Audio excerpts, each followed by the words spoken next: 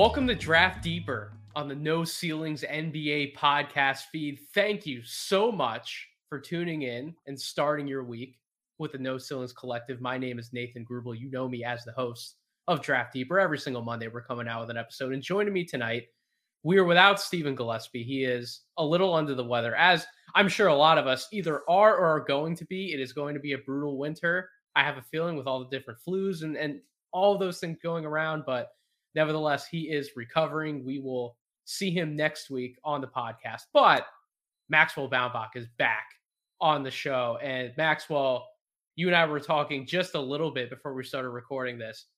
This is going to be a spicy episode, I feel like. I think there are going to be some divisive takes possibly thrown around. And it's all in good fun, right? We had a massive week of basketball. I think I watched over 30 games this week. So that's quite the grind. It was every day, probably from so Monday we had some games of the Maui Invitational. Some Maui, yep. But then like Wednesday through up until today, it's just been a constant nonstop grind with all these fun events. But that's why they call it Feast Week. That's why it's so much fun. And now we get to have the pleasure of recapping some of the biggest storylines. How are you doing, buddy? I'm doing great. Yeah, to peel back the curtain a little bit, I help put together like the schedule, like whenever we tweet out games on a day-by-day basis, being like, hey, here's some games to watch tonight. And like last week, I just felt like I was putting in a million games and putting. Did you just dump a spreadsheet on poor Page? Yeah, I kind of did. Well, I just put like check for MTE games every single day and whatever. So I did offload even more of the work onto her, as that's like a thing around here. Like Paige is just she's cleaning up a lot of stuff around here. So I did make her do that. But like this week, I was putting it together for the coming week, and it was like there's some nice games here and there, but just the volume of quality basketball that we had this past week, we're not going to have anything like it for a while. So I enjoyed every second of it. I was up bright and early every single morning getting these games in. And yeah, I'm really excited to talk about it. Cause yeah, like you said, there's some really divisive players that we're going to talk about. The take cannon on Twitter has been fired up the last few days, especially around Brandon Miller. We're going to talk about him at some point, but yeah, everyone's getting their takes off, and there's a lot going on. I'm excited to dig in. Oh, not just at some point, Maxwell. Like we're starting the show with Brandon Miller. Yeah, and you and I were talking with some of the other guys about who are the featured prospects that we were actually going to write about for No Ceilings this week. Mm-hmm. And I fired off the group chat up like somebody's got to write about Brandon Miller. And I thought I was originally going to be writing about Anthony Black, but I think you wanted to write about Anthony Black, which was a perfect pivot for me to be able to write about Brandon Miller again. We know that Albert just wrote about Brandon Miller. He actually has a great piece up right now. You can read it literally right now on No Ceilings before my morning dunk goes live. If you're listening to the podcast a little early in the morning, like Steven does, listening at 4 a.m. whenever these podcast episodes drop.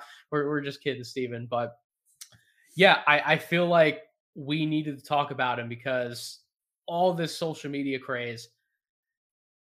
Listen, Corey came in and he published his preseason board. So every time we do like a composite big board on NoCeilingsNBA.com, we put all of our big boards in, we submit one. I'm usually the guy compiling all the results.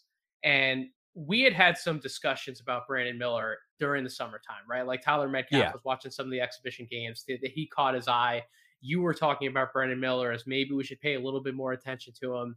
You were high on him. Or I was eventually. I started low. And then the more I dug into the high school film was what changed it for me.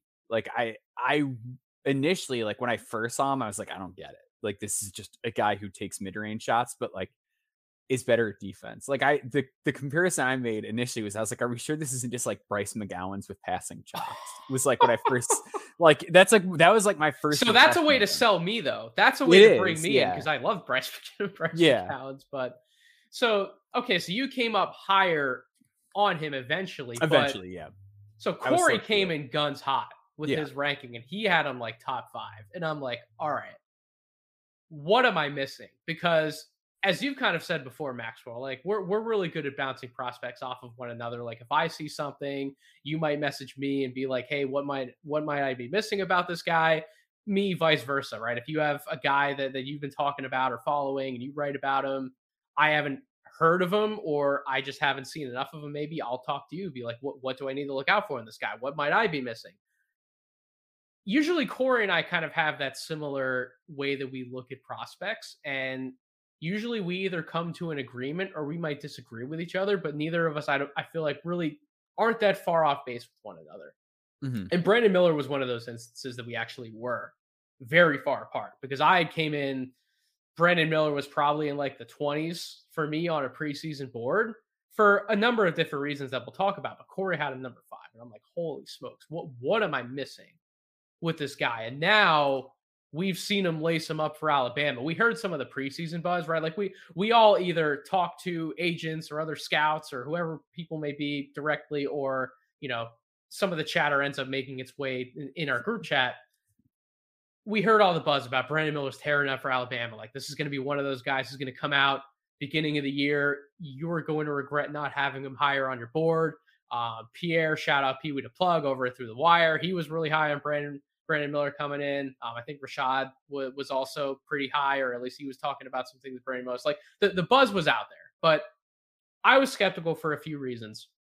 Now we're technically 7 games into the season after Alabama finally finished that 4 overtime game against North Carolina. Like I feel like right before we record the podcast, like that was a rough game. But we're 6 games in for the stats that I'll read off. 20.5 points per game, 9.2 rebounds, 2 assists, 45% from the field, 52.4% from 3-point range, 78% from the line, a 28.7 PER, and a 62 true shooting percentage.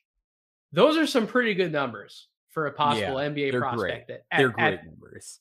At 6'9", with the size, the length that he has to be able to play out of the wing, possibly slide up, play that small ball 4 spot, he fits the type of mold, the type of archetype that NBA teams are looking for in that position group, right? So you look at the numbers, you look at his measurables, and you're kind of thinking to yourself, well, if he really is shooting the piss out of the ball like that, why don't we have him higher on a draft board? Why isn't he surging up? Then he comes out. Alabama was playing out at the PK 85 tournament, and they have a game against Michigan State. He goes absolutely bonkers against Michigan State, 24 points, 9 rebounds, 2 blocks, to which point it wasn't just scouts or fun guys like you and I coming out on Twitter and saying like, oh, Brandon Miller, like top 5, Brandon Miller, top 6. Kevin O'Connor comes out all of a sudden is like, Brandon Miller, he's a beast, 3rd overall on my board. And I'm like, wow, so we're really going to do this right now, aren't we? Like, we have to have the Brandon Miller conversation because there's some positives, Maxwell, that I want you to talk about as somebody who has ended up being higher on him, but there are some negatives. Like, there are some real flaws. Negatives. Yes, well. And those have come out the last 2 days. So apparently. Why don't you talk about what you've seen over the last week with Brandon Miller and kind of how you're sitting with him right now before I go into some of my thoughts? Yeah, so he was 5 for me coming into the week. I think he's still in that range. Like, I have no doubt in my mind that, like, at this stage in the process, he's clearly a top 10. And I want to get this out of the way first. I think there's a lot of people talking past each other with Brandon Miller. Like, I think it's just the worst conversation I've seen in some time around Brandon Miller, where everyone is like, oh, like he's great. Like, no, he sucks, like whatever. And like, the one thing, because I think it was Steven that I asked somebody on Twitter. It's like, okay, well, who are you putting ahead of him? Like, if he's so bad, like who are you putting? So here's what I like about Brandon Miller. My concern coming into college with him was that it is a very mid-range heavy shot diet that he showcased, particularly in the EYBL film. I do think that he is really proving that he can shoot threes at this stage. So he's 6'9". He is hunting the pull-up 3 at times. Yeah, trying to prove might be a little too nice, Maxwell, because 50% of his shot attempts have been from 3-point range before today's game. So, but like on paper, wouldn't you rather have that than like this guy who just chucks in the middle? Oh, absolutely, a lot. Absolutely, like, yeah. So to me, it's a positive development, even if it's a little much. But he's capable of hitting deep threes. A lot of these are NBA range threes. He hit something in the Michigan State game with a hand in his face from deep, from from Hauser, who's like he's not a small guy. Like he's not a No. great defender, but if he's closing out on you with a hand in his face and you're hitting a 3 over him, that means I think he's the same height as Brandon Miller, right? yeah. Is Hauser 6'9"? Yeah. Yep. Yeah. Yeah. I believe 6'9", 6'10", somewhere in that range. To stay with the offense, I think his passing is solid. It's not like true point forward passing at this point, Yep. but I do think he processes the game pretty well and has a solid understanding of his leverage. Yep. I think defensively, there's a lot to really enjoy, because I think the thing that has thrown me off the most, and I'm interested to see if you're coming from a different place on this, I really like him defensively. Like, I think he slides and stays big really well. I think that he knows his scouting report off the ball in particular. Like, I feel like he's never sagging too far off of a shooter. There are times where if he knows that the guy's picked up his dribble and he's on a shooter, he'll really work to deny his man the ball and prevent him from getting the ball in that sort of a situation. There's been good instances of him getting really skinny around screens. I feel like he's fairly disciplined about when he leaves his feet, but when he does, he recovers really well. So I really like what I'm seeing from him on the defensive end. Like, there are a lot of freshmen that come into college and people are like, oh yeah, like great defender. And then you dig into the tape and it's like, it's more like theoretical. Like, the tools are there and they can do some stuff, but it's not consistent. I feel like the consistency of his defense has been solid. Or do you agree with that? Or so we've talked multiple times about the help defense, the help stuff around the basket. Like, I think that's been phenomenal. His ability to, or I shouldn't say ability, he has the ability, but really the desire to get out in the break and chase down guys for those blocks. Like, that's been really impressive. I like a lot of those things. Communication is really good too. Communication's fantastic. Like, he's always talking. I think his anticipation is good. I think he sees things. He sees the floor well. That goes into some of the passing things that you talked about, right? Like, I'd say he's do we want to call him a good passer? I think average is probably appropriate, like right now, right? Like, he does the things that I think we want him to do in that regard. I don't know if I call him a good passer yet, but I'd say good for his size. Like, I think if you line up like the prospects who are his height in this draft, he's going to be higher on that scale. But he's not like a point forward or anything. Like, I think I agree. Yeah, a bridge too far. I can rock with that. So you kind of see those things coming together on the defensive side.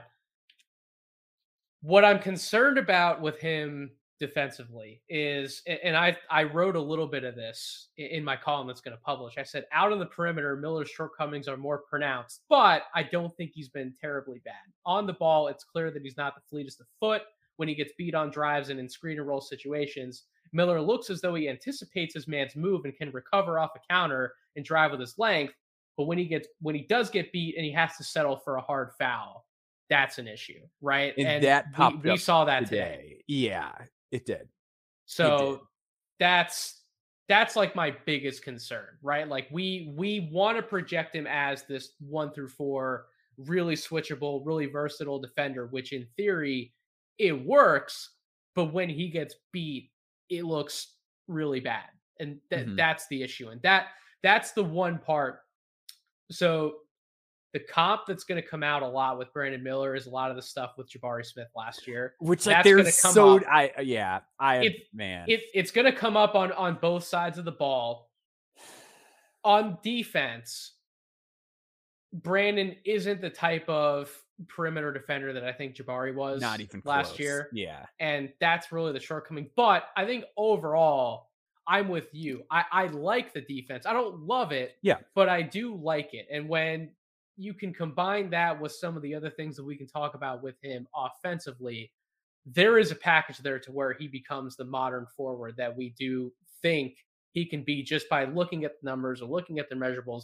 There are things there. Defensively, I think was a little bit of my mixed bag. So there were 3 concerns that I had coming into the season, right? Number one, I did want to see how a lot of the defense translated, given that, as we've talked about, he was playing a different role in high school than he would be in college. In high school, he was the de facto 5, the primary rim protector a lot for his high school team. Now he's going to have to play more out covering on the wing or out kind of covering and closing out the corner shots a lot more often, right? Like, the different role. How is he going to fare? How is his mobility going to look? The other concern was the shooting. You talked about his mid-range shot diet. Now it seems as though he's gone in the opposite direction. He is still perimeter based, but now it's all behind the 3-point line, which is good when he's making them.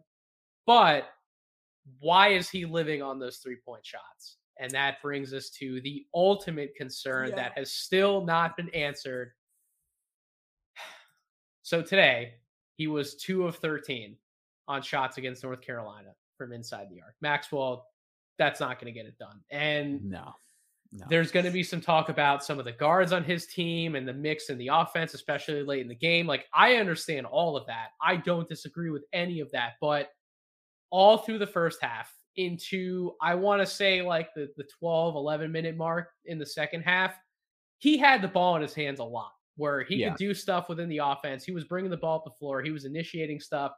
He had every single opportunity to sort of prove the quote unquote doubters wrong, that he was going to be more of a threat driving, getting to the basket, and actually finishing at the rim. And through 7 games now, he just has not been able to do it. He doesn't get off the floor. He's not explosive. I think some of the stuff I've seen online, and I'm sure you have as well, because you talked about it, the discourse around Brandon Miller, there are some great things to point out, but a lot of the discourse actually hasn't been great in the community so far. I think some of the stuff that he can't get by anybody, that's overblown. As I think I agree. He's gotten by people, but it's more so the explosion. I agree. And I think a lot of people in the draft sphere overvalue explosiveness. And I'm not saying it's not a good thing to have, or that it's not important. But I think you need it if you're like a 6'4" guard and under. At this point, you have to have it. But there are a lot of great players that need a screen. There's a lot of exceptional NBA players that aren't super explosive or use screens more often to compensate for the fact that they're not super explosive, and are legitimate star players on max contracts. So I don't think that's like a nail in the coffin that he's not blowing by everybody. Mm-hmm. What is a big concern is the fact that through those 6 games, sitting here, he was at 38.1% on twos, which it's rough. It's rough. It's definitely not good. To me, the biggest concern is not even like getting to his spots, because I think he can work on ways to do that. I don't think I've seen people call like his handle mediocre. I think his handle's like, again, like for his size, not bad. I think there's some stuff he can do footwork wise. I also am like and I hate that I'm like, somebody said this, and I think that, like, but another knock I've seen on him is like his functional strength, which is somebody who is like big into fitness and weightlifting. Everybody can improve. If you do the right things, I have no doubt he can become functionally stronger. And if you talk to people, skills trainers, people that work in the NBA, they will tell you the same. They do not mind if somebody is not NBA strong out of the gates. Being 6'9", is it a bigger concern? 100%.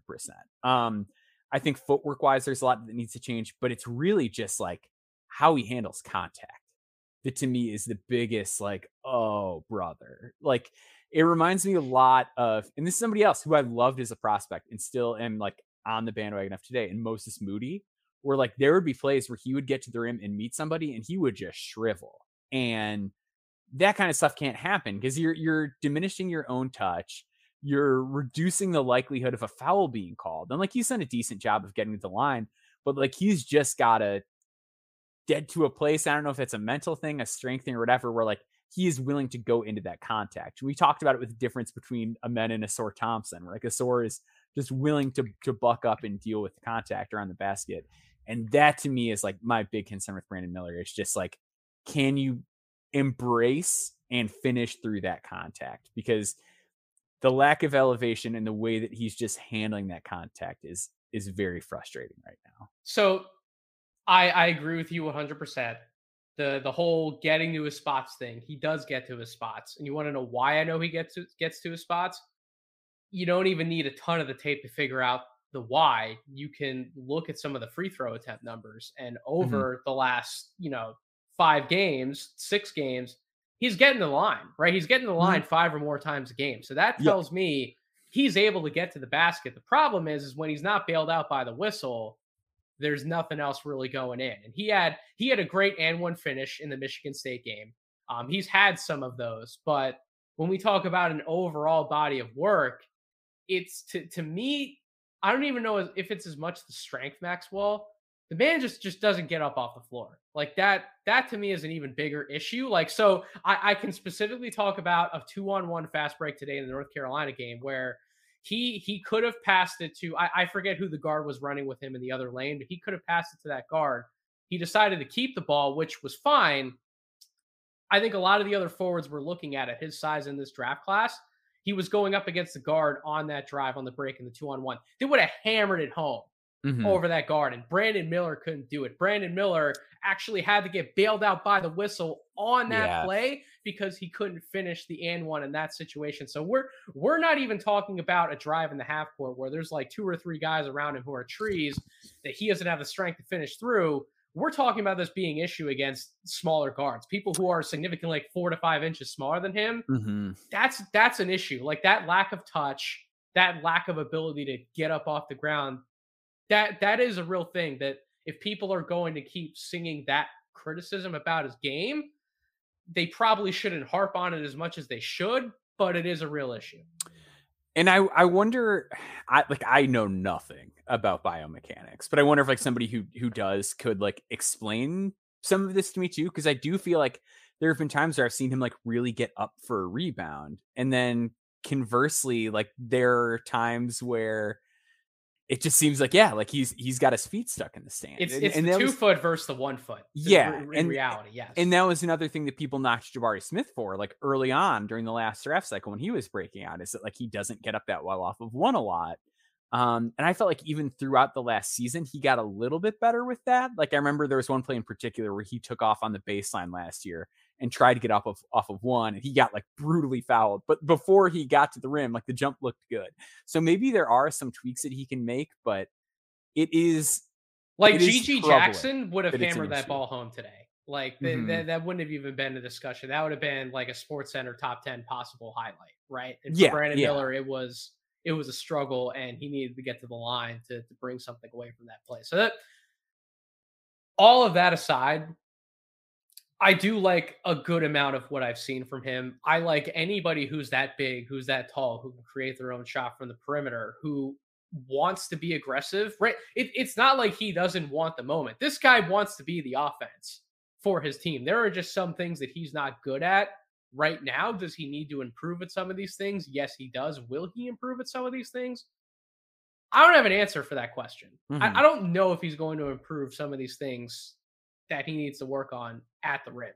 Like I said, we should probably have somebody on the show who is much more fluid in the biomechanics and all of those types of things. Yeah, that is not my bag. We are. Yeah, it's not my bag either. But those are the concerns that we have, and it comes back to, so he's taking a lot of these jump shots because I think he knows there are just certain situations where he shouldn't drive at the basket. Or the other thing that I talk about all the time, and we've talked about it with Jaquavion Smith, the angles taking to get to the basket. If he doesn't have that explosive first step to come out a little wide and actually get the right angle to go to the rim, he's going to be coming in tight, which makes it a lot easier for somebody else to come over and help and rotate in front of him. And if that big body's in front of him, we just talked about how somebody who's 5 inches smaller than him can be a problem.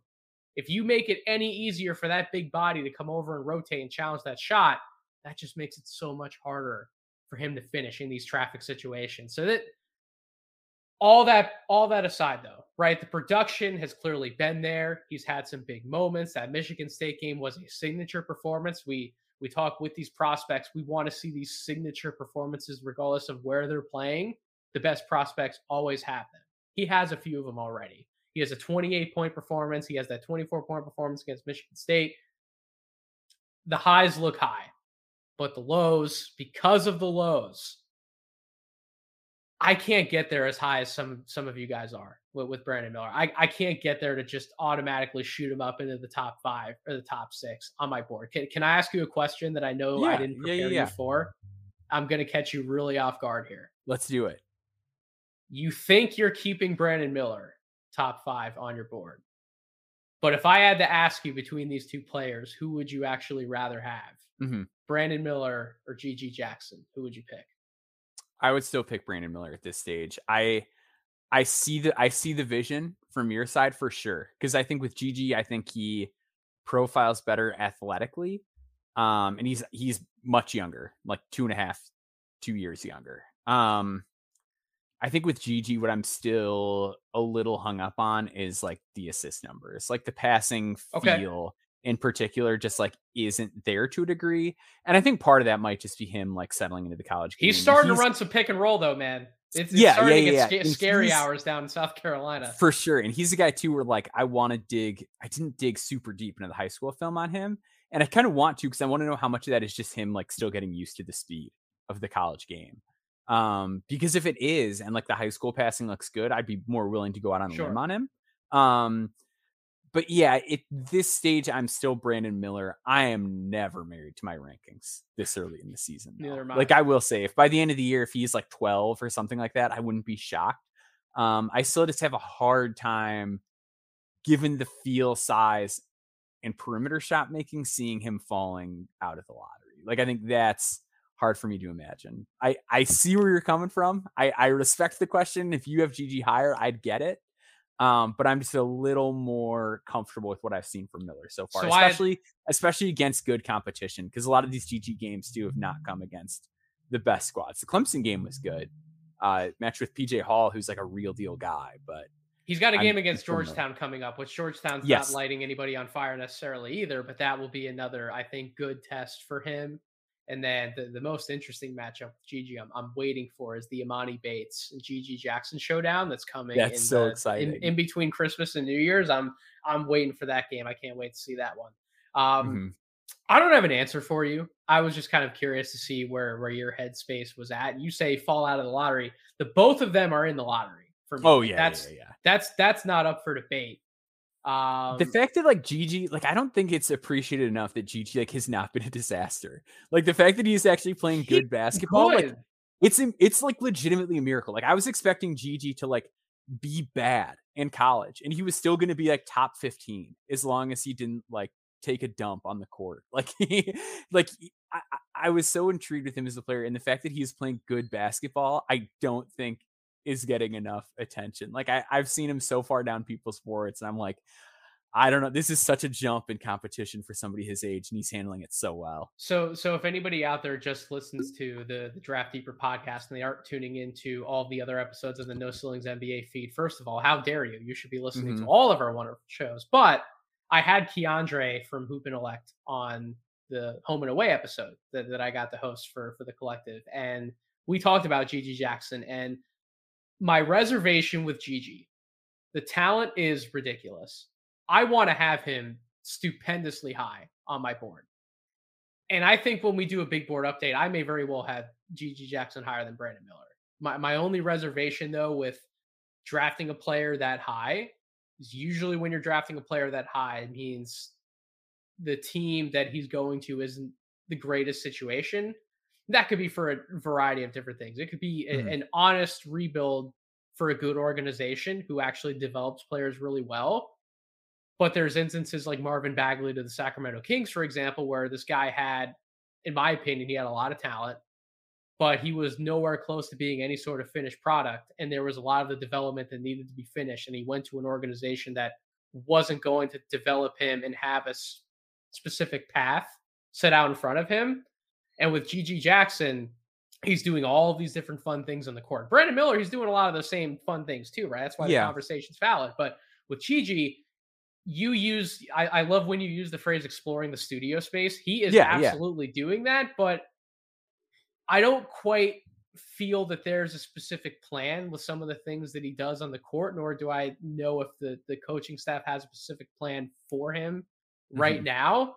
And then you take that to the NBA, and if there is no real developmental track for him, I just wonder what type of disaster that could possibly turn into, because that can happen with even the most talented of players, right? If they don't have a role that they can grow into, he's coming in, he wants to be this jumbo wing, this jumbo big, like I'm just going to take all of these step back threes, I'm going to pull up for all these jump shots, I'm not always going to do the things that your typical forward prospect would do, which is fine. I do like the experimentation, but Brandon Miller, if you're going to make an argument for Brandon Miller, he knows who he is, and there are some things that he needs to work on, but you know the type of player you're getting right off the bat.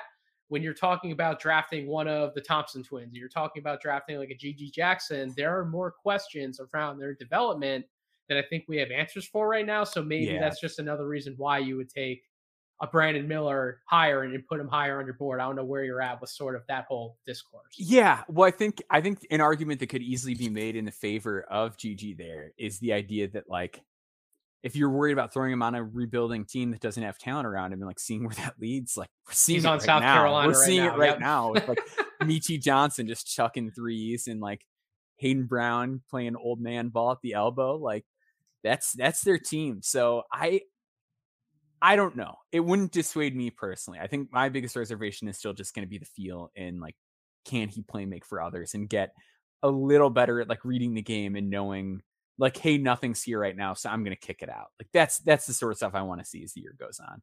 I can't wait to compare our big boards with Steve in one of these episodes we will do in the coming weeks when we can actually get all three of us back on a podcast episode together. But we'll move on. So we covered Brandon Miller pretty in depth. You and I still have questions that need answers, and we will just see how more of the season plays out. Hopefully, he does not throw up too many more stinkers from an efficiency standpoint, like he did against North Carolina. Don't get me wrong, like he did things in the North Carolina game that were good, right? Like he certainly had moments. I was pleasantly surprised and will continue to be pleasantly surprised with how much that team actually trusts him to have the ball in his hands, right?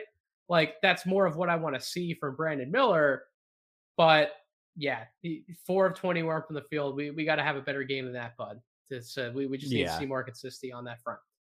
Somebody who was consistent over his last few games, you are writing about Anthony Black this week, Maxwell. So I won't take up too much of the airspace on this pod in relation to him. I actually want you to be able to give your open and free thoughts, given that he is going to be the featured prospect on the prospect overview. But his Maui run, man, holy crap. Like wow. I was watching those games and I'm like, I really think I need to write about Anthony Black. And even in the quote unquote worst game for him was against San Diego State in their last game. He was only 3 of 11 from the field, 3 of 9 on twos, but he was still 9 of 10 from the free throw line. Yep. Was very willing to get to the line, 15 points, 5 rebounds. But games before that, 26 points and 6 assists in games against Louisville. And then against one of the best teams we have in the country in Creighton. Like this man, we kind of see him as like a connector type, I think is what we wanted to call him before the year started, Maxwell. But now we have real examples on film. This dude is willing to do whatever he needs to do to help his team win a basketball game. And if he needs to go in a takeover mode, damn it, he's going to do it, and he's going to do it well. Yeah. I have not been more impressed by a prospect over the last week and a half than I have been by Anthony Black. And I can 100% assure you, I don't know who I will have to kick out. He's going to be in the top 10 on my board. And I don't think at this point I don't think it's too much of a discussion. I'm curious to see where you're at, given you're writing about him and your whole takeaway from the last week. But I don't think that's much of a discussion. I want to hear where you're at. Yeah, I'm in a real similar place as you. So to kind of start off and give some background, if people missed the preseason preview episodes, something that I had kind of raised as a concern with Anthony Black was this idea that he is this big attacker at 6'7". And Arkansas, outside of him, was really kind of short on perimeter shooting. Yep. And it was Ricky Council and nobody else that really had a proven track record of knocking down outside threes at a good clip. And I had raised the point that, like, look, I think you take a player like this in the first round no matter what. Somebody who's 6'7", that kind of athleticism, that kind of field, the defensive acumen, those guys succeed. You take them in the first round, even if the college season isn't good. That's what it looked like was going to happen those first 3 games. He was rough out there. It was the Anthony Black struggle bus. I think through those first 3 games, he was scoring 6 points per game, 33% from the field, 25% from 3. But there was still some good stuff. Yeah, there was still some good stuff. There was 3 steals a game, 0.7 blocks. And granted, these are against all low major schools, but it's something. The defense was there, but boy, was the offense looking rough. It's also like that whole Arkansas team. You talked about the lack of shooting, the lack of chemistry, period. It's like they're rolling out a whole new squad. And so he's the type of guy he's going to want to run the show, but he also has to figure out where everybody else likes the ball. When are going to be his times to take over within the flow of the offense? How does all of this look like without arguably their best player on the team in Nick Smith Jr.? Like, how are all these pieces going to come together? So, to your point, there were some struggles, but those were to be expected because he had to figure out a lot of what this was going to look like before one of the bigger events in the early year in the Maui Invitational. Yeah, so Maui arrives and he goes nuts and scores 22 points per game, 60% on 10 twos per game, gets to the line 7.3 times per game, 86% on his free throw. So the touch is very encouraging there. Makes 40% of his threes in Maui, 4.3 assists, getting it on the glass, grabbing almost 5 rebounds a game, getting a bunch of steals. Like, he's the guy. He comes out of Maui getting the Titus and Tate, as they call it, the Maui bump. Anthony Black gets the Maui bump in draft circles. He looked absolutely phenomenal. And I love his game and I love his aggressiveness. Especially when we're talking offense and hunting in general. He is playing at multiple speeds, which I think is something that I was really excited to see from him. Yes. Because he is so explosive. And when you are that type of athlete and you can turn the corner on guys like he can, it's really tempting to just try and do that all the time.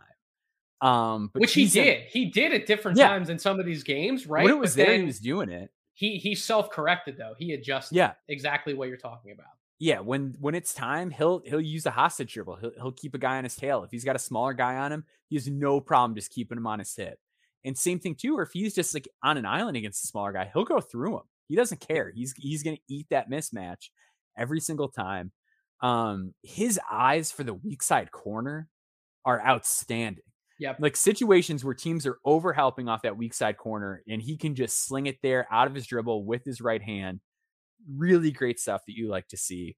There were some issues here and there, I thought, with his ball handling. Like, all of his turnovers, it felt like, came on instances where he played the pick and roll a little too slow and he was just kind of waiting on things to shake out and a defender could kind of got into his handle. But all in all, this is a guy who creates with a purpose. He's looking to get downhill, but he's not forcing it, and he keeps his head up the whole time. And the biggest thing that I am thrilled with from an offensive development standpoint is that if you give him space, he will shoot.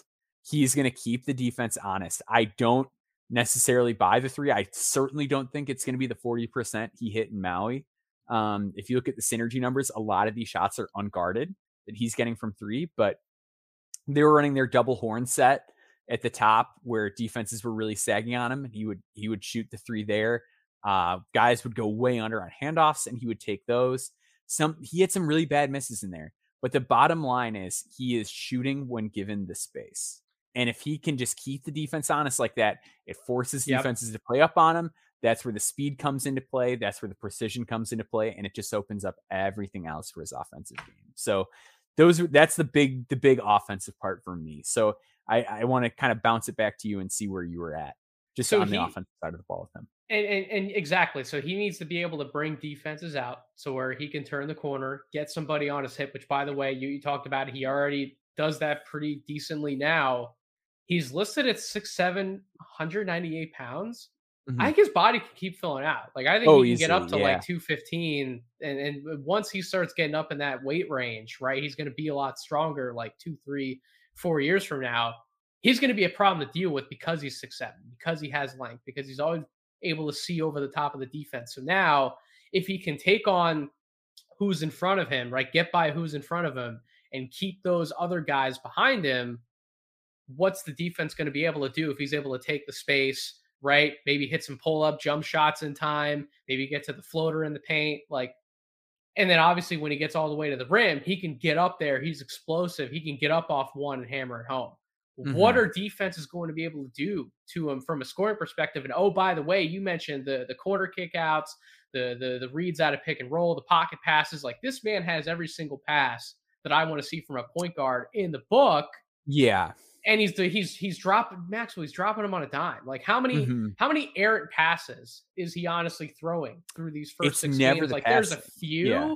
There's a few that you can point out, but really, not too many when he's a freshman coming in, playing, especially in Maui. First game, 35 minutes played, 38 minutes played, 39 minutes played.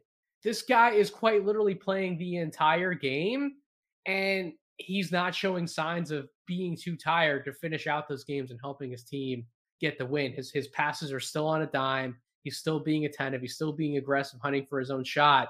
And then he's also playing, I won't say spectacular defense, but I think it's been pretty freaking good. Right? Yeah. Like he is at least engaged and locked in the entire time. He can play up at the point of attack. There are still some things I want to see him get better at away from the ball, but for a freshman guard, I do think his defense has been pretty dang good. And now we're talking about the type of two-way package that can come in and impact the game from day one in the NBA at his size. Just the way that the game's going, Maxwell, like those are my thoughts. I don't see what NBA team wants to pass on the type of package that he is if the perimeter shooting is consistent enough like it has been over the last few games. So I guess the question for us to answer would be, can he sustain at least a good portion of what he's shown over these Maui games? I think my answer is yes. What would be your answer? Yeah, I think he will. I think he's going to have a legitimately good season, because I don't think you have 3 games like that against teams that caliber. Like, well, I mean, Louisville, but Creighton and San Diego State, though, like those are real teams. In a San Diego State team where the average age of the players is 35 years old is very impressive to me. That is a very experienced. You mean 25? Team. No, 35. Matt Bradley has been in school since the mid 2000s at this point, I believe. But that was a joke that I didn't pick up on. Oh my goodness. That's no, Draft Deeper for you in a nutshell. Yeah, they're an old team, bottom line. But yeah, so like when you're dealing with an experienced rim protector like like Mensa on their team, and you're still like holding your own and not being intimidated and getting to the basket and using creative passing angles to get around somebody that size, like that speaks volumes about just where he's at as a player. And the willingness to get to the free throw line is huge, especially if he's going to keep hitting free throws like this. So, and if I know the rims in Maui are soft or whatever, but the fact that he was getting to the line and hitting them like that is super, super encouraging. I think one thing I love about the defense is his hand speed is outrageous. Mm-hmm. He reads the game so quickly. There was a play, I believe it was in the San Diego State game. It might have been the Louisville game, where he stole an inbound pass that they tried to throw over him. That was like the silliest play I've ever seen, where like he just immediately was like, "Oh, you're trying to throw this over me," and his hands just shot up at work. I remember the pass. And he took the ball, and like you just don't see plays like that happen ever. So that was like one of my favorite highlights. But he's so good at just catching, like, that guy's dribbling. He's not good at dribbling and he's not paying attention. And I'm just going to go nab it real quick. Yeah. And he's able to spring back into position so quickly because of his quickness. Really like the tools on defense. There are some things that I'm not crazy about defensively, just little things that I think part of it's going to come with just maturity and experience and playing at this level more and knowing what you can and can't get away with when you're playing against better players. But all in all, like the whole package is really good. And I think with his instincts, there's chances it could get a lot better. Like just the way that he sees the game, like, would you be surprised if he develops to be, because he isn't yet, but if he develops into being like a really meaningful weak side rim protector over time, given like what he's able to do, or if he can be just a reliable 3-point shooter, what that's going to open up for him is a cutter. Like there's all these little things where it's like, these are things that aren't the main concern right now, but if he just keeps getting better, they're well within reach. And I think that is where it's easy to get really excited about what he can become. Just the last thing I'll say about his offensive game. I talked about he has all the different types of passes in the book. It's one thing to be able to throw a bounce pass at a certain speed or deliver it in a certain location, but the timing on those passes as well, right? He was doing some slick dump off passes in Maui where if he would have done them at the wrong time, they would have been really easily intercepted and the ball would have been going the other way. It would have been a live ball turnover. But because of the timing that he had on some of those dimes, they ended up being 2 points for his team. And that, I can't stress that enough. It's not just the speed and the location of passes, but it's about when you actually want to get the ball in those narrow windows. Timing is everything, especially when you get to the NBA, because defenders are a lot quicker. They're a lot more instinctual. Like those types of passes that are thrown, not paying attention to the proximity of certain defenders and when you need to throw them, they will be picked off incredibly easily. You will see your turnovers pile up and your coach will be pissed off at you. So that I don't have to worry about that with Anthony Black, whether he is the primary ball handler, whether he is getting involved in a cutting action and he has to redirect the ball somewhere else. I don't have any of those worries about him. I love Anthony Black. I think he's going to be a spectacular NBA player, and I want to continue to watch him on this Arkansas team, especially when he does have somebody like Nick Smith Jr. to help that bailout offense, right? Where Anthony Black doesn't have to be the bailout shot maker. It can be somebody else. I can't wait. Our Arkansas, man, they're one of the most fun teams we have in the country. I'm so glad that we got to see them on like a national type stage in Maui. That was exciting. So another team that always has the national spotlight, no matter where they are. The Duke Blue Devils, of course. This afternoon, we had the 4 overtime thriller between North Carolina and Alabama. That was on ESPN. Duke and Purdue was, of course, on ABC. We know who the moneymaker is in college basketball. It's the Duke Blue Devils. We all know it. They've had a really interesting story keep developing with their team. Now, today's game, again, a little bit notwithstanding, although he certainly wasn't bad.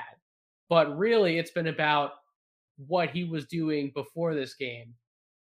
Kyle Filipowski is soaring, and I mean soaring, up draft boards. And when I use the word soaring or surging in the case of Brandon Miller, I mean it quite literally with Filipowski, because I struggled with ranking him inside the top 45 before the preseason started. I was in that same boat.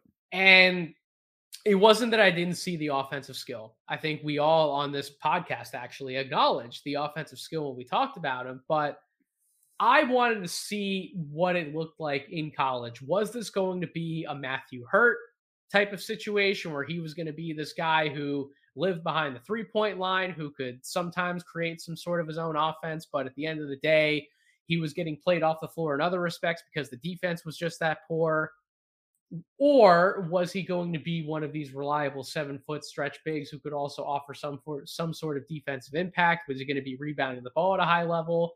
What type of offensive actions would you be able to use him in? And he has answered all of those questions with a resounding yes. Kyle Filipowski should be taken seriously, not just as a first rounder, but by the numbers, really should be looked at with a top 20 grade. And I think today I'm probably sitting here as by the next time I update my big board, I'm probably going to have Kyle Filipowski in the top 20. He is certainly not a perfect prospect. There are plenty of defensive shortcomings that we can still talk about. However, I do think when he's had to play on the ball or when he's had to recover in certain situations, like just around the basket, like I'm talking like when he's had to make a quick recovery from like the foul line coming back towards the basket to help, I think he's been able to do those things. I think he's been able to defend off the ball to an extent. In the post, when he has a big man going up against him, I would obviously like for him to be a better rim protector in that sense, be able to block those shots and not just allow some of those post-up makes to go in.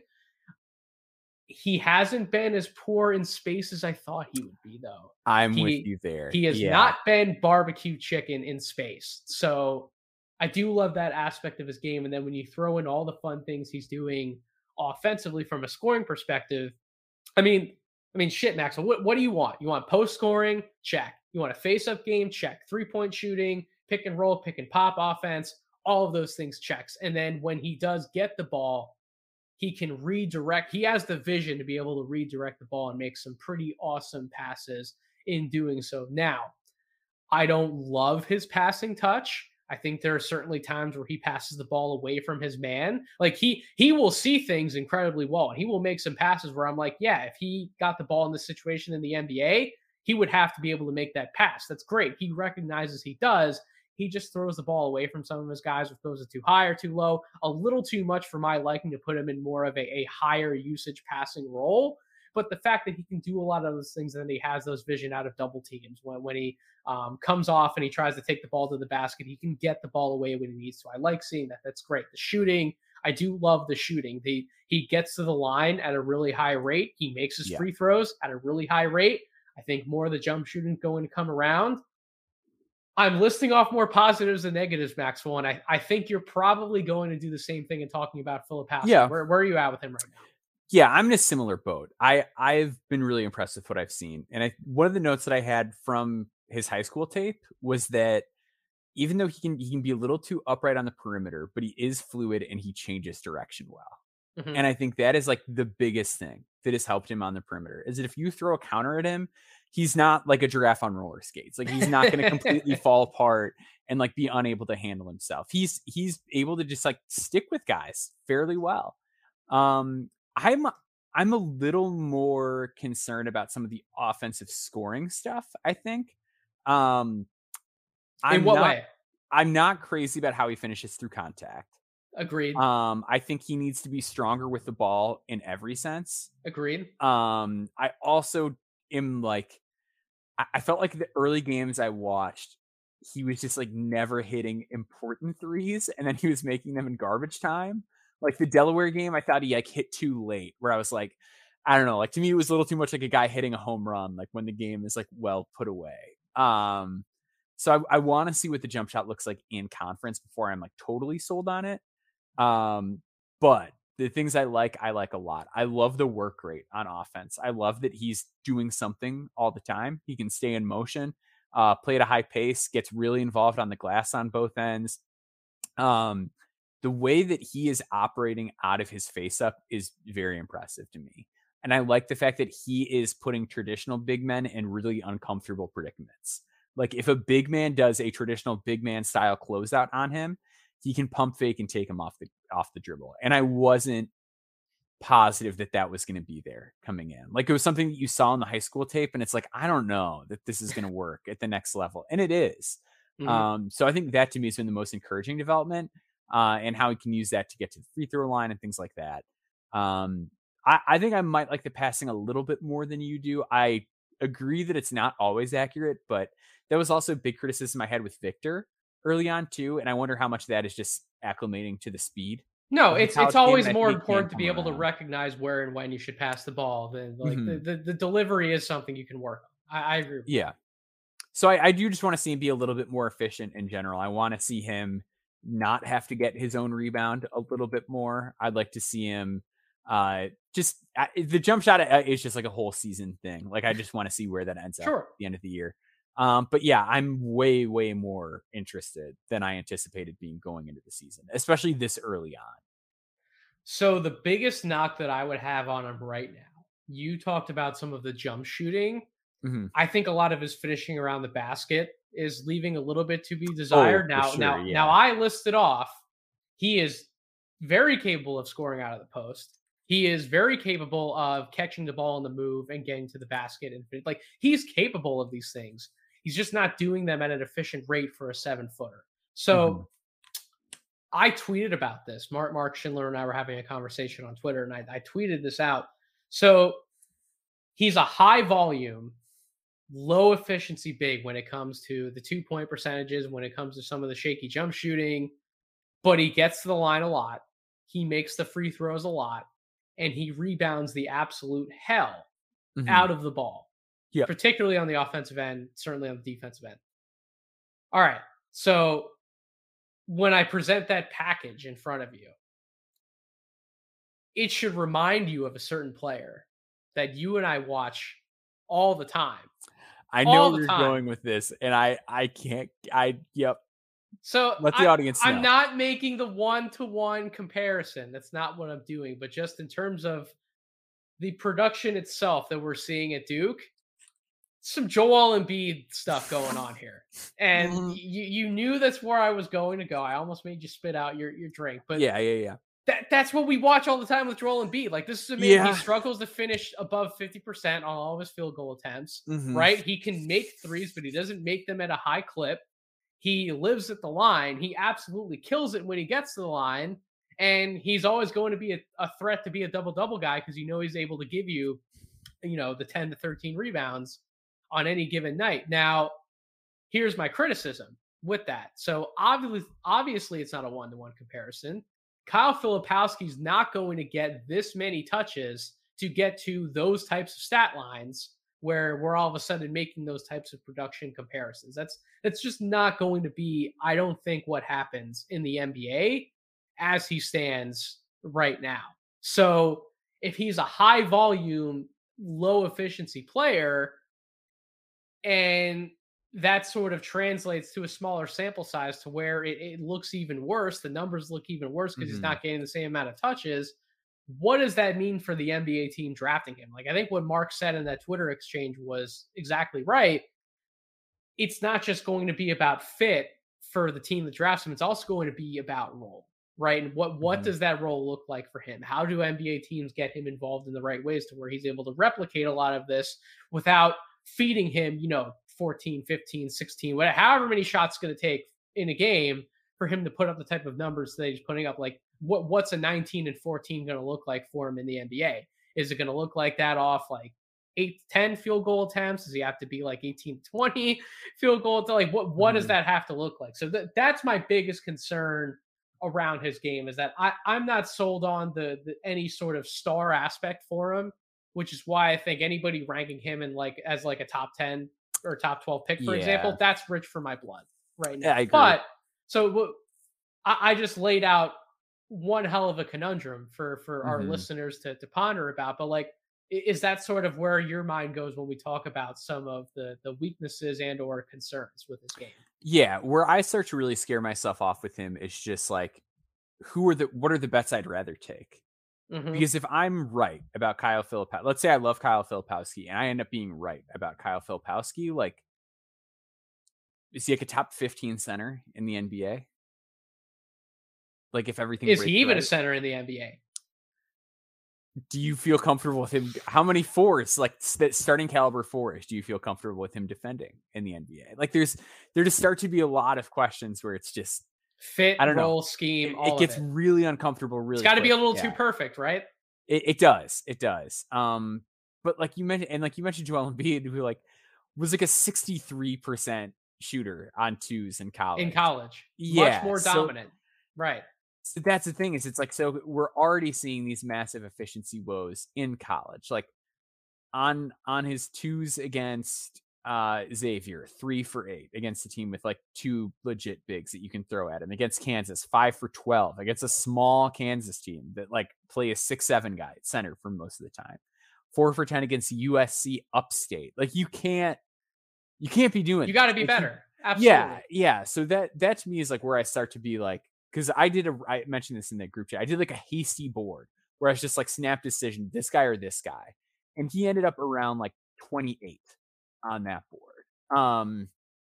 Just because I think at a certain point, there are so many guys where I'd rather be look, this might be a total disaster and they might not be trustworthy players to the extent that Filipowski can be at times.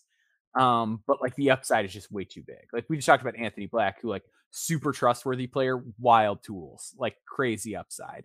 But you can get lower and they're guys that aren't that trustworthy, that are a little bit more projects, and figuring out where to slot Filipowski in that area when you're not doing a board for a specific team can be a little bit difficult. So how many Duke prospects are you taking over Filipowski as it stands? Because this is a very fluid conversation, right? I'm definitely still taking Dariq Whitehead ahead of him. Dariq may very well drop a little bit on my next big board update, just purely because of the circumstances, and we've seen other guys, and Dariq could eventually make his way back up to number 3 where I had him preseason, but I think it's going to take a little while for that to possibly manifest itself. But we've seen Derek Lively really struggle. Mark Mitchell's he's been out there a little bit. Now Tyrese Proctor, I think Tyrese Proctor woke up in the second half of that Kansas game that I talked about a little bit with Steven, and even in today's game against Purdue, Proctor was able to score 16 points, 3 assists to 1 turnover, 7 of 13 from the floor. The shooting still isn't coming around for him from range, but he's able to get into some of those mid-range pull-ups and really make defenses pay for not staying glued to his hip all the time when he has the ball. How many Duke prospects are you taking over Kyle Filipowski? Yeah, so on that board, I had Derek, and I had Derek Lively. And I know you said that he's struggling, but he has an effective field goal percentage of 69.2. I mean, this guy. No, I am extremely concerned. You mean everything that's a dunk he can do? Yeah, we got it. Derek Two-hand Lively, throwdown, we got it. Yeah, Derek Lively and his 3.2 points per game are very much starting to worry me. It's like the person who is most. I think we're angry about it, right? To an extent, like we have a little bit of anger. Yeah, like I'm not even disappointed anymore. I'm actually upset at Derek Lively. And like it's just like the mentality between him and Filipowski is so clearly different. Like Filipowski will look to punish a mismatch, and it's not always the cleanest thing. Sometimes he does have to get his own rebound and do it a second time, but like Lively doesn't. Like you could put a 5'7" point guard on Derek Lively, and I'm not certain that he would call for the ball in the post at this stage. Like it is really frustrating. You know what's really interesting about Derek Lively? So I was listening to the Low Post. Actually, I was listening to a portion of it today, where I believe it was Mike Prada that was on. They were talking about the Washington Wizards, and Mike was talking about how he's loathing Daniel Gafford's existence right now at the backup center spot. He was going through all the different reasons why, Daniel Gafford seemed like a great player, and he's bounced around a few teams, but it seems like wherever he's gone, he's put up efficient production. He's always been like a good PER center when he's played the minutes for it, right? But you take a look at some of the things he's not good at, or that he's not currently giving that team, sounds like Derek Lively. And that concerns me. So we're going to talk about taking the last this guy. Comparison you want when you're talking about somebody that has that level of ability and expectation.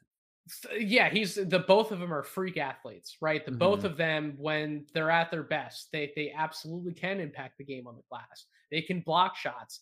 They can get up off the ground 1 feet, 2 feet. They can hammer down with whatever type of dunk you want them to hammer down. But the things that they don't do, or when they aren't at their best and they are only playing limited minutes, it's funny how similar those two guys can be. And when we look at taking somebody like Lively in the lottery, right? When we talk about using that type of pick on him, and then bigs already develop at a slow pace as it is. So you get to the 3-4 year mark where all of a sudden you got to pay this guy an extension, and you have to give him real money in the NBA. What does that contract look like? And are you happy handing that type of contract out?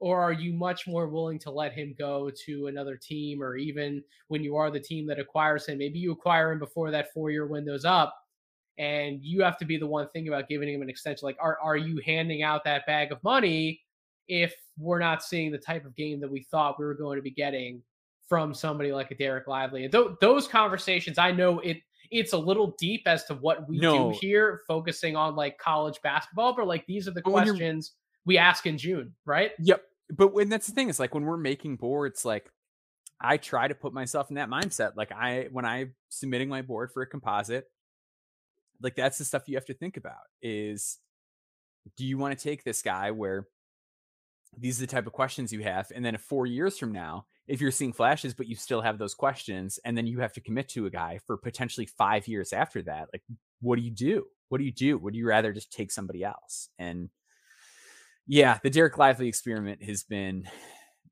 probably the most frustrating development of this draft cycle for me. Because the tools are outrageous. Like the fact that he has the shooting ability he does, and he's not displaying it at all.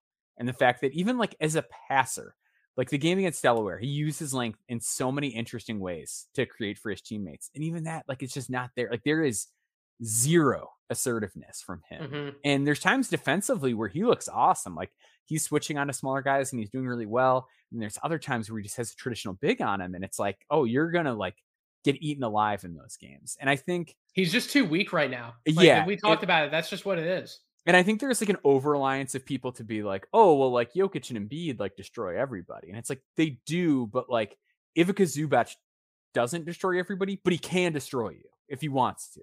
And like that's where you start to worry about somebody like Derek Lively. Yeah, and it's not just the Zach Edey's of the world destroying Derek Lively. It's all these other big men that he just can't He can't box out. He can't get around. Like these are real issues. And when you get to the NBA, like that's great. Derek Lively's 7 feet tall. He's 7'1", but all these other centers, for the most part, they're all like 6'11" to 7'1", 7'2".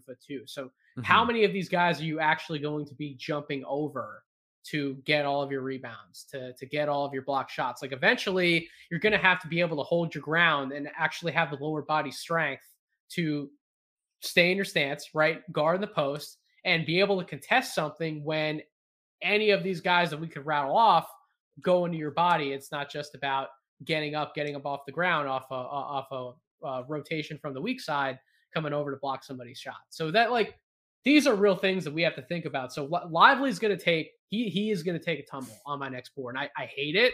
I absolutely hate it. Right? Like, what are we supposed to do? Like, because it's funny. We talk about, as I know we're getting a little off topic here, but like we talk as draft evaluators, we're supposed to take into account what's happening right now, but we're also supposed to not dog these guys and really try and project forward as to this is how it is now, but are we still going to be in the same position in May and June when we're making even more updated editions of our big boards?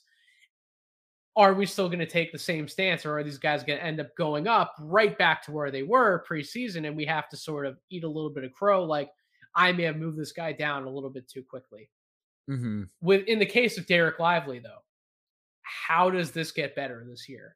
I'm really struggling to answer that question, and unless he really sells us on like this ridiculous 5 to 10 minute YouTube highlight reel that he's able to put together, where the highest of highs just look that good to the point where we have him back in the lottery conversation, how else is this really going to change for him? Whereas Kyle Filipowski, I can absolutely see a world now where Kyle Filipowski goes in the top 20 and Derek Lively does not go in the top 20. Now, I still think Dariq Whitehead's going to be their best prospect.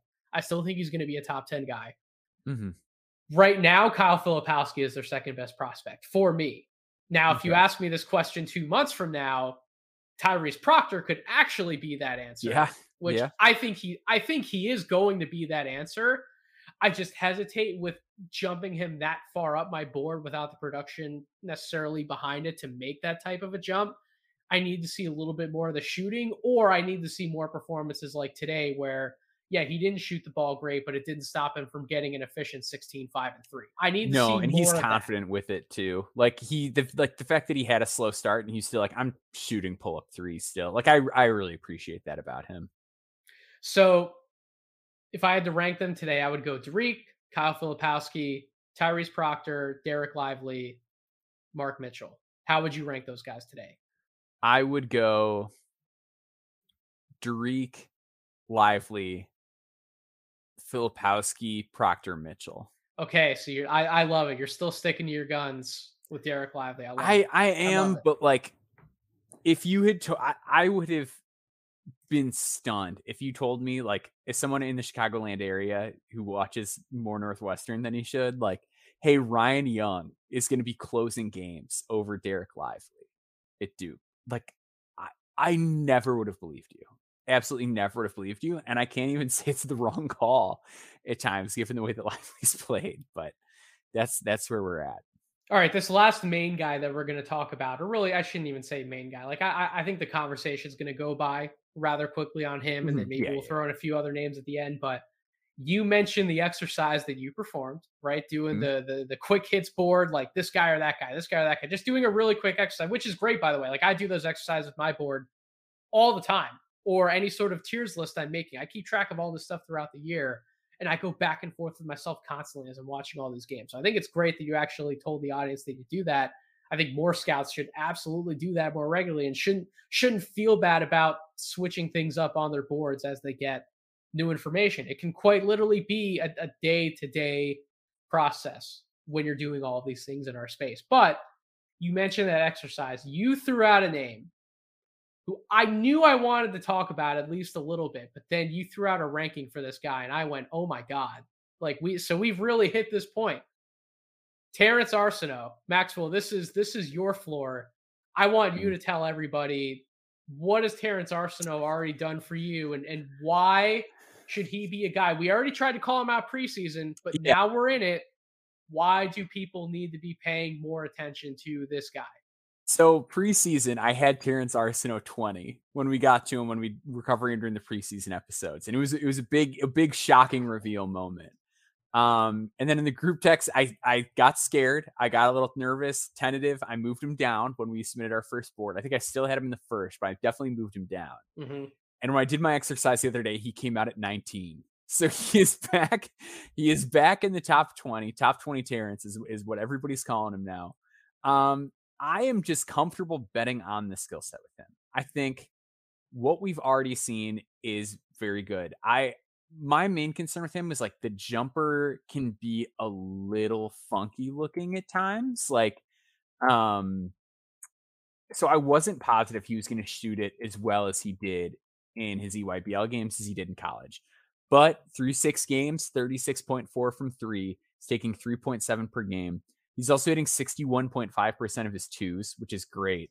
But he's just showing more as a scorer than I anticipated. Like there was a play where he got chased off the line, nice, bam, one dribble pull up, knocked it down. Like that's the type of stuff I was really hoping to see from him, and that I thought was possibly going to send him back to school for another year playing on such a loaded Houston team.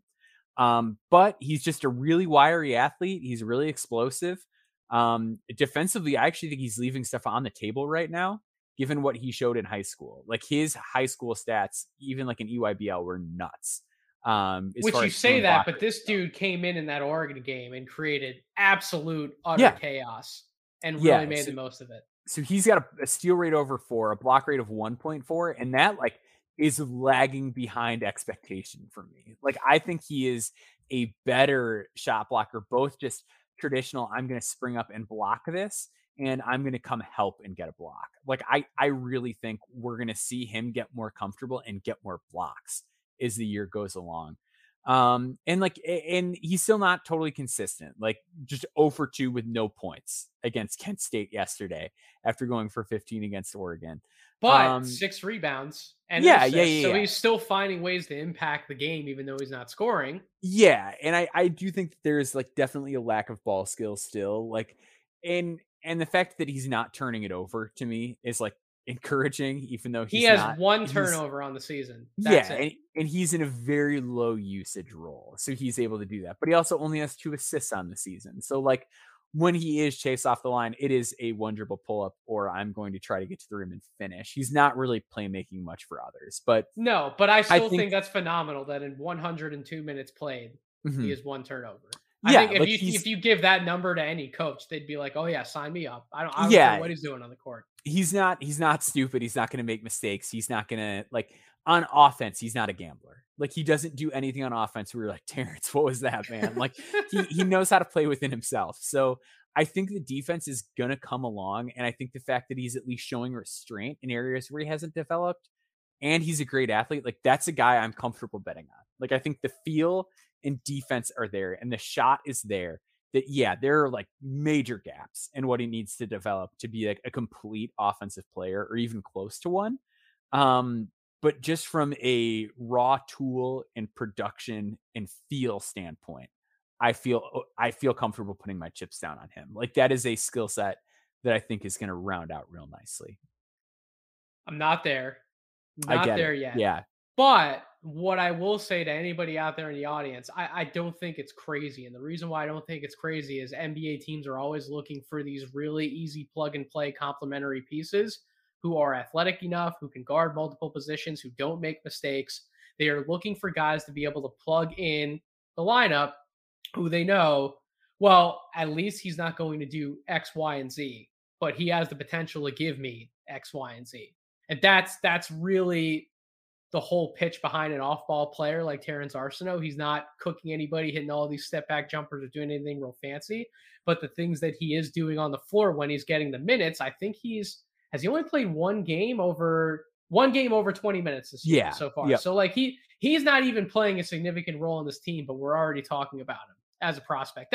That should just tell everybody something right off the bat, that these guys who are in these bench roles, we're not always talking about them as prospects. The fact that we are talking about somebody like him as a real prospect, that should speak volumes in and of itself. So I do like Terrence Arsenault. I liked him in the preseason process. I wasn't where you were, but like we Mhm. had conversations about him. We're like, yeah, this is probably going to be one of our guys for this draft cycle. And lo and behold, he comes out. He had a great game against Oral Roberts, that Oregon game that everybody could watch in the playback. Like he's had some moments now against some not terribly awful teams. And Houston's going to play a good schedule. They're in the American. There are more threats, I think, in the American than people realize. Right? Like, Yeah. There's shoot, good teams in there. there are some real threats in there. So they will have I should say, will have some good opportunities to keep proving himself. And I don't think that Coach Sampson will just say, this is your only role you're going to have this year. I think he's a fair coach who, if you earn that type of responsibility, I think you're going to get it. And I think Arsenault has a real shot to certainly earn more and be able to do more as the year goes on. So keep Terrence Arsenault's name on your watch list as somebody to really see creeping up a few boards. Okay. Two guys that I'll just throw out really quickly who I think deserve a little bit of mention here. And then I think you might have a few names for me as well. Yeah. So Julian Phillips for Tennessee. Corey, I'm starting to see a little more of it. So Tennessee had a great game. First of all, they had a great run in the battle for Atlantis. They actually won the battle for Atlantis. They beat Kansas. They beat, for my eyes, Maxwell, I think Kansas, to me, looks like the best team in college basketball. Just from what I've seen my eye test, they were able to knock off that team. In a game against USC, Julian Phillips had 25 points, 8 rebounds, looked really good doing it, was incredibly efficient, was really solid defensively. I like these guys who are willing to do a little bit of everything on the floor. And as Corey has talked to us about in our No Ceilings chat, just a complimentary wing who can just give you a little bit of everything, has good size, has great athleticism. These are the types of players that NBA teams will always look for. I get it. Brother, better than 9% from 3-point range. That has to come around, though. Like the non-shooting, to me, that prevents me from just being like, okay, you can now automatically be top 25 on my board because you meet X, Y, and Z criteria.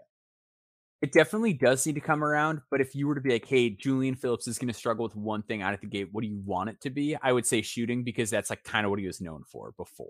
Mm-hmm. So I think you hope that it turns around, and I don't think you're like crazy going out on a limb if you were to be like, yes, it will. The fact that he's being efficient on twos, the fact that he's like playing as good a defense. I was a little lower on the defense with this high school film. I thought he could be a little stiff at times and a little slow at the point of attack. So like he's a really good vertical athlete. I just wasn't wild about him laterally. So I think, but he's been better. He's been a lot better. I think the fact that that's like clearly come along, whether it's just physical changes or just he's growing up or whatever, like it's really good. And he's getting to the line a ton. Like he's playing with a real aggressiveness and using the fact that he can like elevate and be a threat inside the arc and around the basket. Like it's really good. His passing is further along than I expected to. Like I'm really liking it. I just need to see him start making shots. Like, but that's a guy, given his high school reputation, I think he gets some of the benefit of the doubt.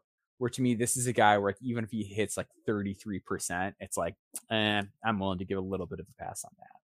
And then one last quick shout out, a player who his team's going to have some opportunities this week against some good, solid teams. I believe Notre Dame plays Michigan State on Wednesday night, and they have another good game this weekend that I think they might. Do they play Syracuse? So they play another good Saturday. Team. Saturday they play Syracuse. Yep. So going up against another guard that you and I both like, in Judah Mintz. Don't look now. JJ Starling. If you want to watch a fun prospect game, if you have some time to kill, Notre Dame against Bowling Green was a fun watch from a JJ Starling perspective. This guy went 23 points on 10 of 11 shooting from the floor. He's hitting 46% of his shots from the field, 36% of his shots from 3-point range. He's still not acting as the lead playmaker that Blake Wesley was for his team last year, but nevertheless, as a combo guard, JJ Starling is starting to fill it up for Notre Dame. So I think people need to pay attention a little bit to him this week in these two games. We'll see if we want to talk about him a little more after these two games and what he can show us. But those are my two quick call outs for the week. Maxwell, who are some of your call outs for the week? Yeah. So real quick, I want to touch on a guy that sometimes you make a mistake as an evaluator. And I had Nathan tell me no less than 75 times before the start of the season, you got to check out these Oregon State guys. And I watched the Oregon State Duke game, and man, They gave him fits, dude. Yeah, they did. And Jordan Pope can really play. Like, he is 6'2" guard, which, things are going away from that a little bit, but he is so good. I think he's like a potential exception. He might not be a this year guy, but he is efficient as a scorer. He is pulling up. He is fearless. Really good assist to turnover ratio so far. I just love his confidence and how he was like taking stuff in the mid range, like the whole bag of like everything you want from a point guard who is 6'2" is all there with him. And like, as that game went on, I just felt like more and more like I was paying more attention to Pope than anybody else on the court. He's not the best when it comes to separation. Hitting tough ones is still something that I'd like to see just come along a little bit with him, but his hands on defense and just his mid-range and 3-point scoring, really, really good. Really, he plays the game like a grown-up, doesn't he? He does. It was a very mature performance. And then another guy on a similar note, but opposite end of the spectrum, that I'm going to throw out there is Jaren Holmes from Iowa State. They really pushed UNC, got the upset win over them. He's a 5th-year guy, so we're not talking draft. We're talking Portsmouth with this guy. This is a guy that like I love the Portsmouth guys. Where's the Rich Eisen fucking playoffs or what? Are we talking draft or what? Yeah. So this is a guy that I think has a shot to like. It would have to be the long road. Like, it's gonna have to, like, graduate players just don't get drafted. Like, I think it's gonna be kind of a surprise if we see one taken. But this is a guy that I could see like just eventually getting there to the NBA level. He is just a really nice player. Defensively, he knows where to funnel guys. Like, he knows the scouting report really well. Keeps guys out of the middle well when they were running that sort of a setup. Strong body, really good pace and hesitation, was hitting threes off the dribble, can use some misdirection to get where he wants to go on the court, has a floater game. Just a nice, mature player. It's 6'4", which is like, that's kind of what teams are looking for as far as guards go now. Like, they want guys that are over 6'3", and he has that. Mm-hmm. So it's going to be a long, winding road for him if he gets there. But I think he's certainly a guy who like warrants consideration. And if you're somebody who pays close attention in the draft and like you're talking about putting together a top 100 at some point, even if it's just for fun as an exercise, like, he's a guy I think you need to check out at a certain point during this season. Iowa State plays UConn in a big game. Mm-hmm. If you're listening to this pod, you will have already hopefully seen the game, but Maxwell and I will be able to watch that tonight. I think I will try and stay up for at least a portion of it. Really, really interesting Iowa State team. I want to watch that name a little closer, Maxwell. Yeah, I definitely do. Well, Caleb Grill was hitting like every single shot on earth. Like, what Caleb did he have? Grill, like, how many threes that was like 7 threes or something? Yeah, crazy he was like 7 that? for 11 or something at some point. It was absurd like that. But he had some nice plays defensively. Like, he had himself a game. Like, that is not a guy we'll probably ever say his name on this podcast again. But boy, did he have a game against UNC. Last but not least, UCLA's Jalen Clark. If you haven't checked him out, please go check out Jalen Clark.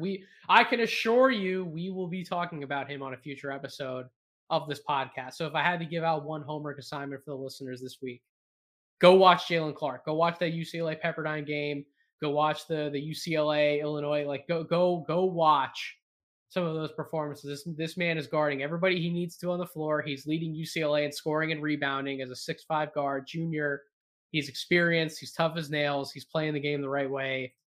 He's probably going to be a top 45 guy on a lot of draft boards, so go check him out. But that being said, that's going to do it for tonight's episode of Draft Deeper. Certainly, Maxwell, can't thank you enough. You and I, every time we get together for a podcast, that's why you're a co-host here, man. We always have so much fun. So tell everyone where they can find you and what are they getting in the prospect overview this week. I know Anthony Black, but maybe even besides Anthony Black. Yeah, so Anthony Black was kind of the big surprise name that ended up being somebody that came up. So he's going to get a lot of coverage. You're going to get a lot of other Maui coverage. You're going to get some deep cuts as you're accustomed to. You're getting some Tucker DeVries victory lap Oh material. boy, here we go. You're getting some Taron Armstrong. You're getting some Darren Williams, the kid at Nevada that's like blowing up analytics charts. Spoiler alert, he's fine. I'm not like blown away yet. But I mean, all the Maui and PK games were consumed. So a lot of stuff, a lot of names to touch on there. So you're getting a smorgasbord, another feast of college hoops content. Feast Week Part 2, courtesy of Maxwell's writing, as well as my writing. You can find him on Twitter at Boundboards. You can follow me on Twitter at Draft Deeper. Make sure you read the Morning Dunk as this podcast is coming out. Make sure you're following myself, as well as No Ceilings NBA, for any content updates from myself, from Maxwell, from all of us at the No Ceilings Collective. Make sure you're subscribed to this podcast feed, wherever you get your podcast, Apple Podcasts, Spotify, YouTube. Subscribe, rate, review, do all of those fun things. Subscribe to the Substack, NoCeilingsNBA.com, for our daily writing. We are pumping out anywhere from 5 to 6 pieces a week, so please go tune in if you want more excellent draft coverage all year round. But that is going to do it for this episode. Until we meet again on this very podcast feed, thank you all for listening, and I hope you all have a wonderful rest of your week.